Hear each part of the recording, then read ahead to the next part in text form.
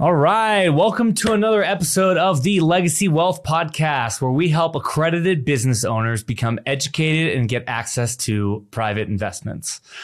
We do this by providing insight and access to successful fund managers and investors across multiple asset classes. And I am your host, Pascal Wagner. And today we have on the show Ian Milligan-Pate, who also lives here in Colorado. Welcome. Thanks for having me. Hell yeah. So I'm gonna give a little bit of a bio or a background on Ian, just so we know who we're speaking with here. So Ian is a husband, father of two. He's based here in Denver, Colorado, like I said. He spent the last 18 years building his career in software and SaaS industries and is currently a vice president of sales for a publicly traded cybersecurity company. He's been investing since 2013, and he's been investing passively in real estate and other alternative asset classes as an LP since 2020. And he's invested in more than 30 different positions as an LP, focusing primarily on income generating investments that produce long-term cash flow. So awesome bio there, Ian. I'm excited to jump in. And I was mentioning before this call that I wanted to jump right in, but you have a very interesting story that I think could relate to our audience, which is just tell us about how you started eventually investing in private investments, funds, and syndications. Yeah, I'll give you the backstory, and you can cut me short if it's too long. But in a nutshell, I did the traditional route that they tell you to go to school, get good grades so you can go to a good college, get good grades there so you can get a good job, climb the corporate ladder, and try to sock money away into your 401k and IRAs and mutual funds and those types of traditional public security investments along the way.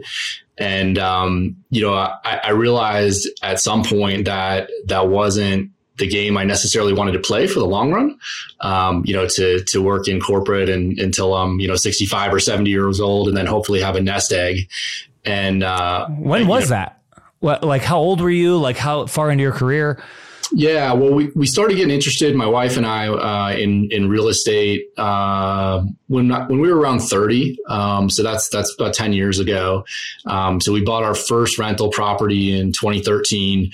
We did a crash course seminar at a local community college, taught us how to evaluate single family rentals. And, we had saved up a little bit and, bought a rental back at the time when you could still buy houses in Denver for $200,000. And, that worked out well. We ended up getting a second rental. Then a couple of years later, got a duplex, executed a couple cash out refis, bought a fourplex. So we were up to 8 doors. And, we were kind of at an inflection point of, okay, do we want to keep scaling in small residential properties? Do we want to go into multifamily and scale up, or do we want to do something else? And where we landed was that we wanted to go into mobile home parks. We had been learning about that asset class, listening to a lot of podcasts, reading up, and it just seemed like a great cash flowing asset that kind of fit our goals. So we sold all the residential properties we had. We cashed out, took the chips off the table. The market had appreciated really well in Denver, and we went all in on mobile home parks. Took a while, was harder than I thought it would be to actually land one. We went under contract twice, fell out of contract twice in due diligence, finally ended up closing on one in 2020. And, the goal was to build a big portfolio of mobile home parks and really scale that out and build a lot of passive income. And the realization I had pretty quickly after we bought that mobile home park is that it was not passive at all. It was actually very operationally intensive, and that with my job being as demanding as it is, there was no way I was going to be able to manage a whole portfolio of these things. Yeah. So, yeah. Okay. And then from there, what happened? Yeah. So along the way, I had made one or two passive investments, kind of friends and family deals with operators I knew who were buying, multifamily apartment complexes where I had taken a small LP position. And I started to just look at the chessboard and kind of put the pieces together that actually, if I just went all in on LP investing and plowed as much as I could into that, and really built a portfolio up that way, that it aligned much better with my lifestyle goals, which is really to create, lifestyle freedom and time freedom, rather than, being in the operator side and, having to manage and own and operate properties. Yeah. Something I know that we've talked about. I even remember when you were putting in an offer on one of the mobile home parks and maybe even Pueblo, I think it was. But something we talk a lot about on the show is this idea, or at least I'm bought into this mindset of focusing on your cash cow, the thing that makes you your income and brings you a lot of money, and then figuring out how to diversify and shove that into other investments so that you can stay focused when you're investing as an LP. Do you think about it that way?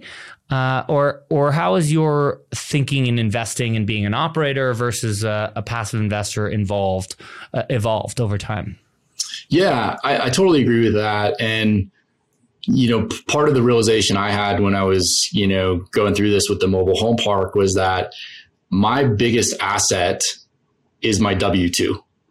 Right? Like that generates way more than the mobile home park or any one real estate investment is going to for me. So from a leverage standpoint, what makes the most sense is for me to double down and maximize my W-2 earnings and then take the cash that kicks off and plow it into these passive investments. And, passive investing is still a lot of work, but what I really like about it is, you do the work once, you make the decision at the end of due diligence, it's either a yes or a no, and either way, it's done. And from there forward, it is truly completely passive, right? For better or for worse. There's sometimes you probably wish you had more control of the way the investment's going, but either way, like it, when it's going well as it's supposed to, I mean, it truly is the only investment that is, mailbox money, right? With no strings attached. Yeah. Yeah. And maybe like, I'd love to dive into, you said that, when you first started, you started buying a couple pieces of real estate and then you flipped that into the mobile home parks. Like, walk me through what was the switch? What was the turning point? Right? Like there was a moment where you sat down and you were like, okay, fuck this. I don't want to do this anymore. Like, what were the things that you were doing in your investments? Like, give us the detail of the day to day. Yeah, I'll give you the painful, gory details. We bought this mobile home park in January, and I think we were probably 30 to 45 days into it. And I'll never forget, I was on a ski weekend. I was in Steamboat Springs, staying in a hotel room with my family, and 3 a.m, I see my cell phone ringing from a number in Illinois in the area code where we own this mobile home park. And I'm like, oh, this can't be good. And it's one of the residents who lives in a single family property that's on the park. And in the basement of that single family property is all the private infrastructure that the park runs on. So the well tanks for the well water and the controls for the septic system. And this guy's calling me freaking out. I answer the phone all groggy, and he's like, hey, the basement is filling up with water. There's a burst pipe. And, at this point, I was just like, I don't know what to do. We have no plumbing contacts. We have nothing. I don't have an on-site maintenance guy.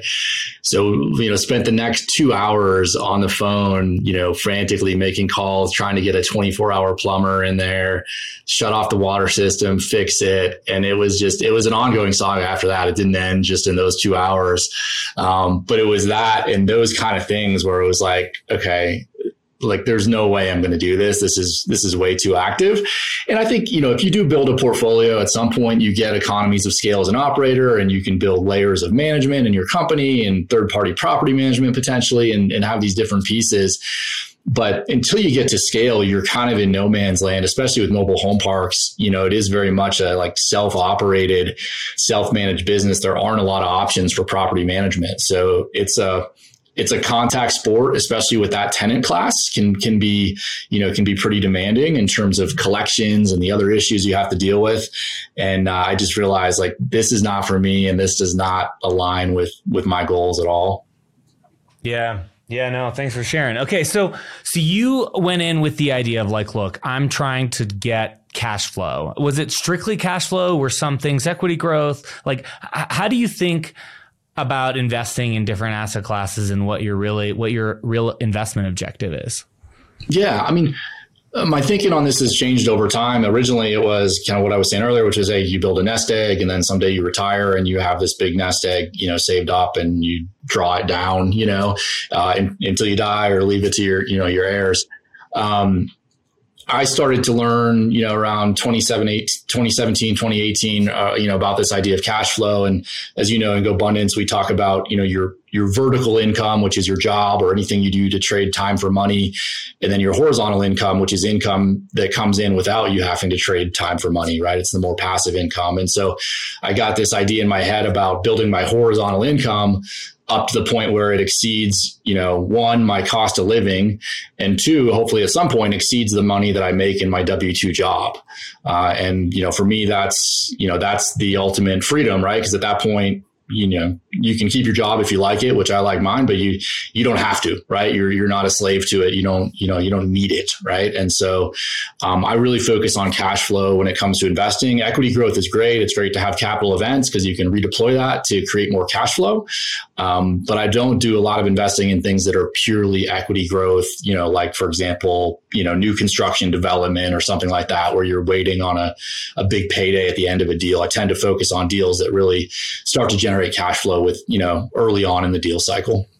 Why do you think that is? Is it like you want to have that freedom, that optionality to kind of, be your, like, although you're working at a W-2, you then have the control if you have all the extra cash flow. It's Yeah, that's exactly right. I mean, it's income based instead of accumulation based, because I think, the accumulation based mindset, like for me, the realization I came to with a 401k is I think it's kind of a trap, right? You plow your money into this thing. You can't get it out until your retirement age.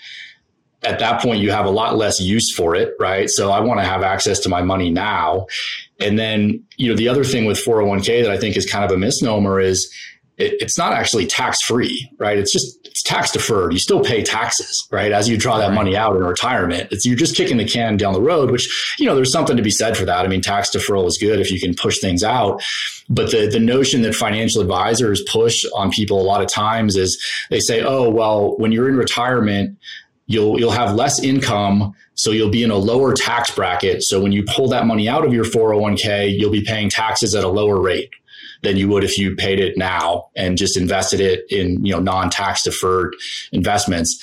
To me, that's totally backwards. Like, I'm not planning to be poor when I get to retirement age. I plan on making more money when I'm older. Yeah, I'm not excited for the idea of, planning to live off 40 grand a year. And that's kind of what they're peddling, I think, sometimes.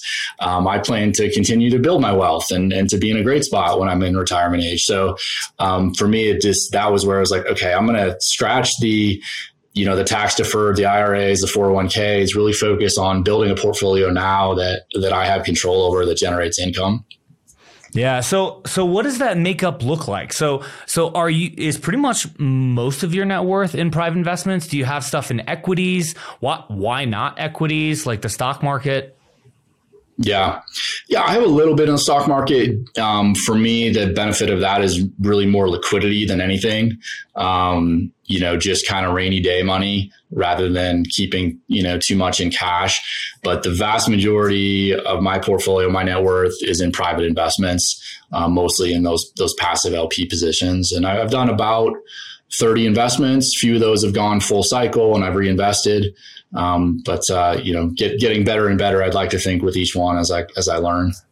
Yeah. So we focused on, actually, I want to take a step back and say, okay, there are ways that you can cash flow in the equities market. Like you can buy dividend stocks or REITs or, and so because you're very cash flow focused, why not those? Or why why private investments? Like there is some risk. You have to learn the asset class. You have to get into it. What got you so into private investments over anything else?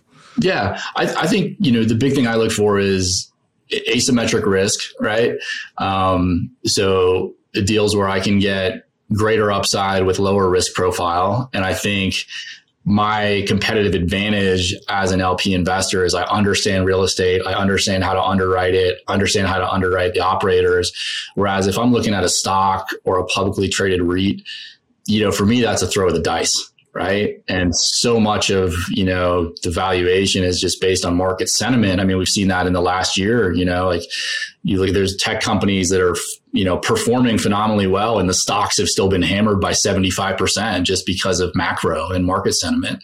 So I like things that I'd like to think I have more control over, more predictability in, and that, cash flow kind of rain or shine. Right. Even if real estate valuations go down, if you're in properties that are performing well from an NOI standpoint and have good debt, they're going to continue to kick off distributions, even when values may be compressed a little bit.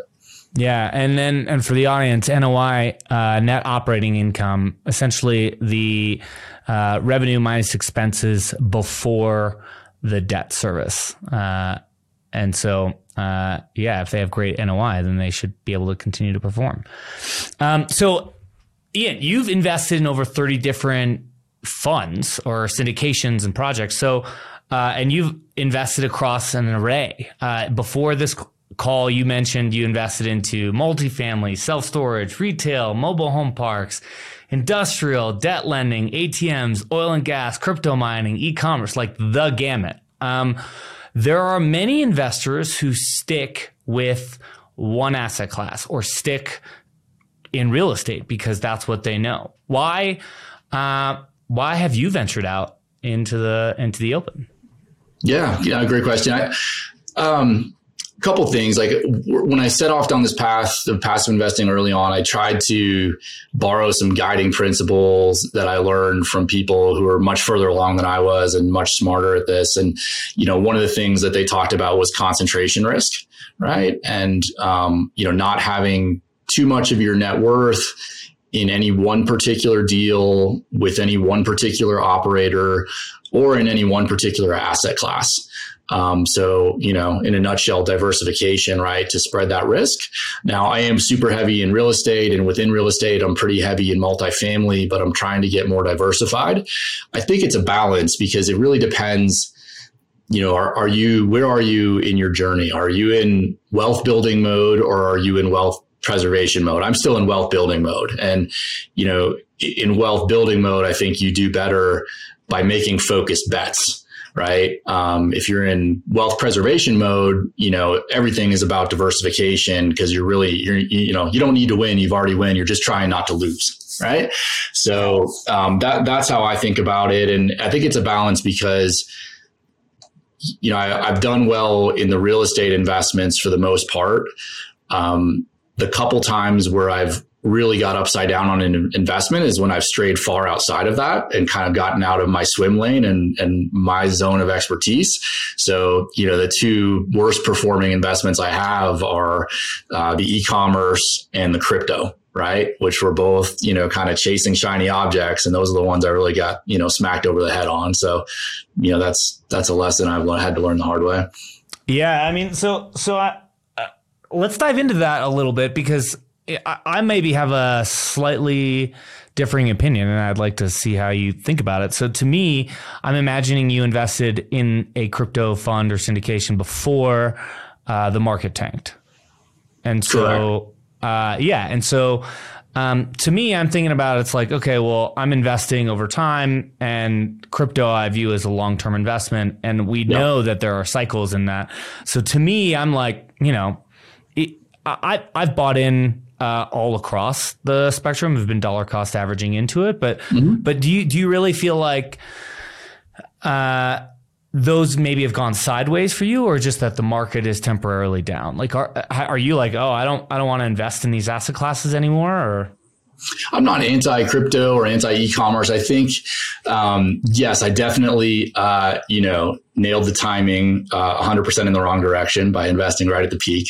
So I'll own that one. Look, maybe crypto has great long-term prowess. Maybe it's a good inflation hedge, although it seems to move more up and down with the NASDAQ than it does, moving against the dollar, and kind of behave more like a tech stock. But I think, so for me, it's not so much that those are bad asset classes. It's that they're outside of my swim lane in terms of what I really deeply understand. And the way you de-risk any investment is through knowledge and education, right? Versus for me, I was jumping into something speculative because the return profile looked great when I really didn't truly understand how to underwrite it. And so, probably deserve to get smacked in the head for that reason, right? Yeah, well, verdict's still out on that one, so we'll circle back in a couple of years and see if you still feel that way about it. Okay, so let's dive into, one of the things I want to start getting into more is understanding things that have gone wrong. And before the show, we talked about one of your syndicated deals and lessons you've learned from evaluating different real estate deals. Let's talk about one of your real estate deals where you're getting squeezed right now. Sure.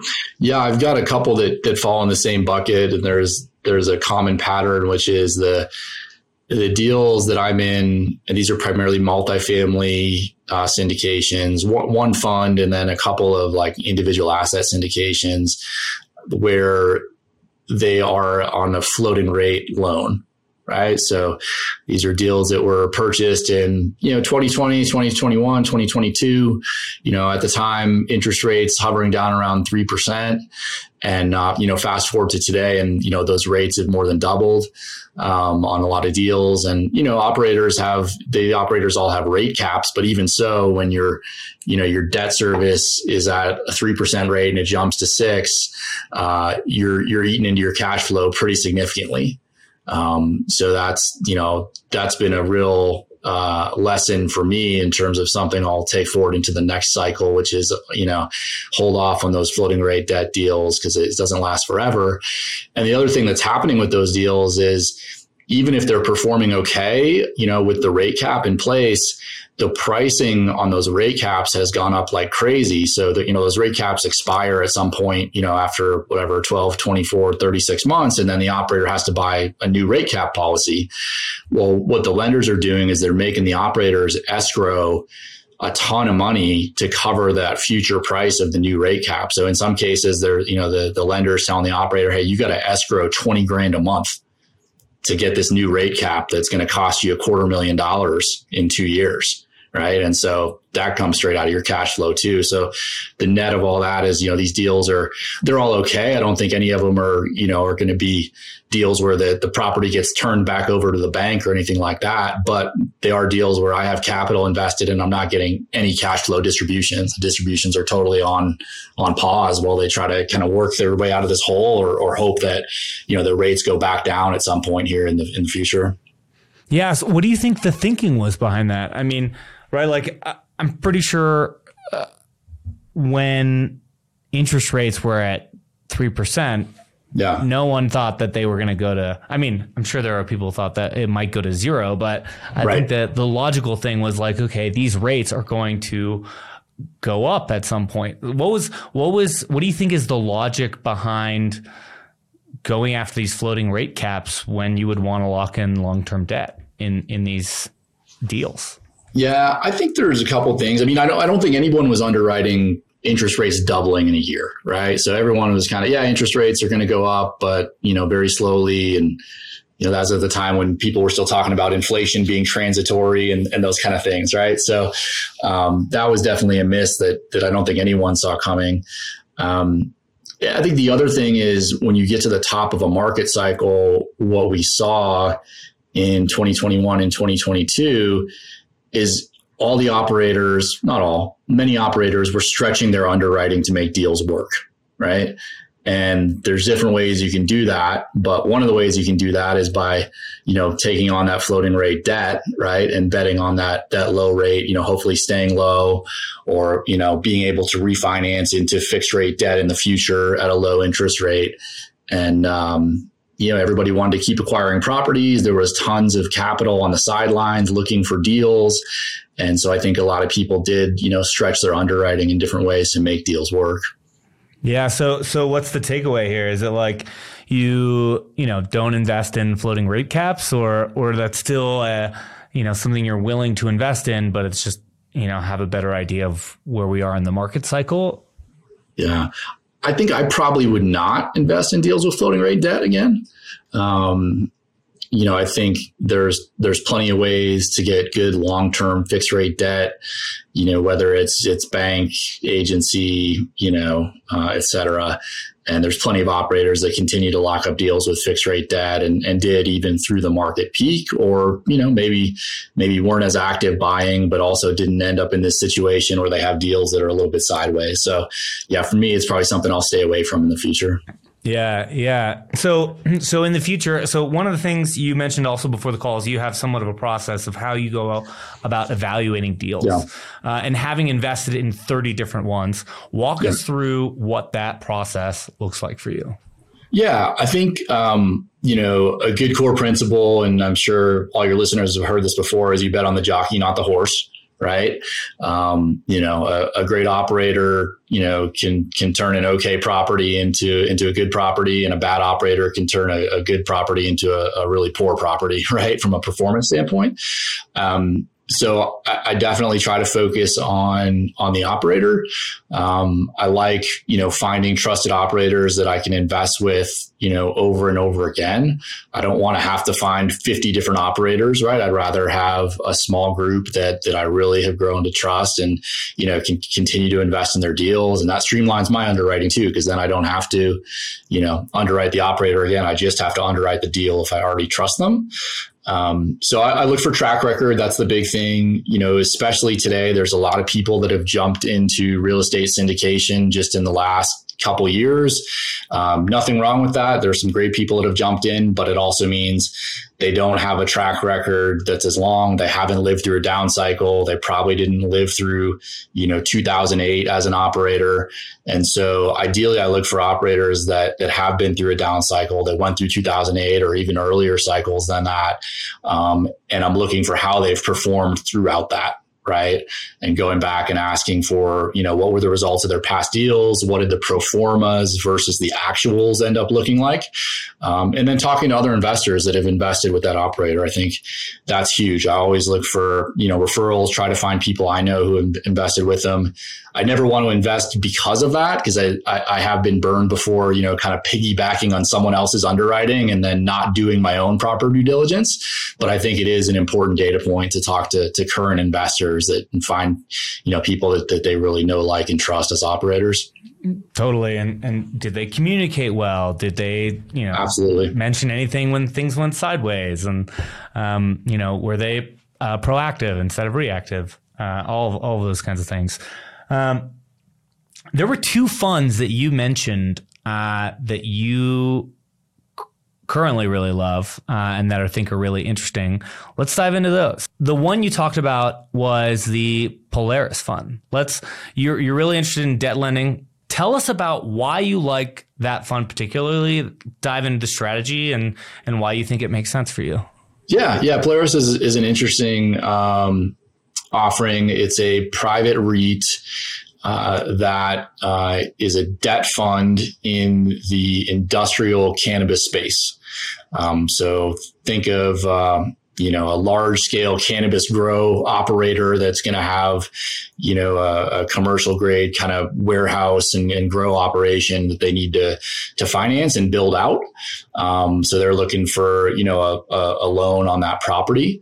And there's an inefficiency in the market because, as cannabis is still federally illegal, a lot of the major national lenders that you would traditionally see in the industrial space won't touch those properties. They can't touch those properties. But as a private REIT, Polaris comes in and offers these loans. And so there's kind of this arbitrage where, because there's a shortage of lenders, they're able to command a higher interest rate on these loans, and then can pass through those returns to their LPs. So I really like that. It's, for me, it's been a good vehicle. I have a pretty decent position with them, pays monthly cash flow distributions, has a liquidity component. I think there's some gating around redemptions, but you can redeem from it. It's kind of semi-liquid. So it has a lot of the things that I look for in an investment. Yeah, I mean, so one of the things that immediately comes to mind for me is I think about, okay, eventually my thesis is that cannabis will become legalized across the United States, at which point lending from banks would be fair game for a fund like this, or for those kind of facilities. How do you think about that risk when you invest? Like, pretty interesting deal. Totally makes sense how you're getting the cash flow and how the whole operation works. How do you think about that kind of risk? Yeah, I think it's real, and I think what you'll see, and I think Polaris has already seen some of this, is compression on the rate of return over time. Right, that'll be the net effect of that as more lenders get in the space. I don't think it's a risk to the fund or their current book, but I do think as it gets more competitive, rates could compress there, and I think they've already seen some of that. I think early on, prior to me investing with them, they were returning 12 to 15% to their LPs. Now it's more like 10 to 11, 12% range, but still a really good return, similar to what you would get if you're doing your own hard money lending, except you're not having to deal with the risks and headaches that can come with that. Yeah. Yeah. And then I also imagine if at that point, when it becomes legalized, the banks just refinance the loan that Polaris has with them, and Polaris returns the capital back to their LPs, and then the fund's over. Yep, exactly. Yeah. And these are all, these are all first position loans that are, backed by the property itself. Right. So, in the event they have to foreclose, they're in a good position, a strong position, on these loans in terms of LTV. Yeah. And then another fund that you talked about, which I kind of just want to dive into before we wrap up, which is mobile home parks. You're super invested in the mobile home park space. You bought your own. Now you're an LP in some. Why do you like mobile home parks so much? Yeah, a couple of reasons. One is, there's tons of demand drivers around a more affordable housing, right? We've seen what's happened with apartment rents. They've shot through the roof the last, few years. So there's more and more need for affordable housing, and mobile home parks are kind of the last rung on that ladder in terms of, true affordable housing that works in a free market system without having to be government subsidized. Right. Where somebody can own their home and rent a lot for $400 or $500 a month. So that's one. The other is there's a huge moat around that business. And the reason for that is they're not building more mobile home parks. So there's actually a decreasing number of mobile home parks every year in the United States. And the reason for that primarily is cities don't like them. They think they're an eyesore. And so they won't permit new ones for the most part. So you have this moat because you can't go in and just build a new mobile home park down the street like you could a shopping center or an apartment complex, right? So those are great things. The other thing I like is, from an operational standpoint, they tend to run more efficiently because the operator doesn't own the homes. So in the ideal scenario, they just own the lots, the dirt, and they rent those lots to the tenants, but the tenants own their own homes. So when a water heater goes out or a toilet, runs or something needs to be fixed, that tenant owns their home and they're responsible for those maintenance costs. So it can run at a lower expense ratio than, for example, maybe an apartment complex or another type of asset. So really like all those things about it. And because of that, you can, if you find the right operator and the right deal or the right fund, they can generate great returns.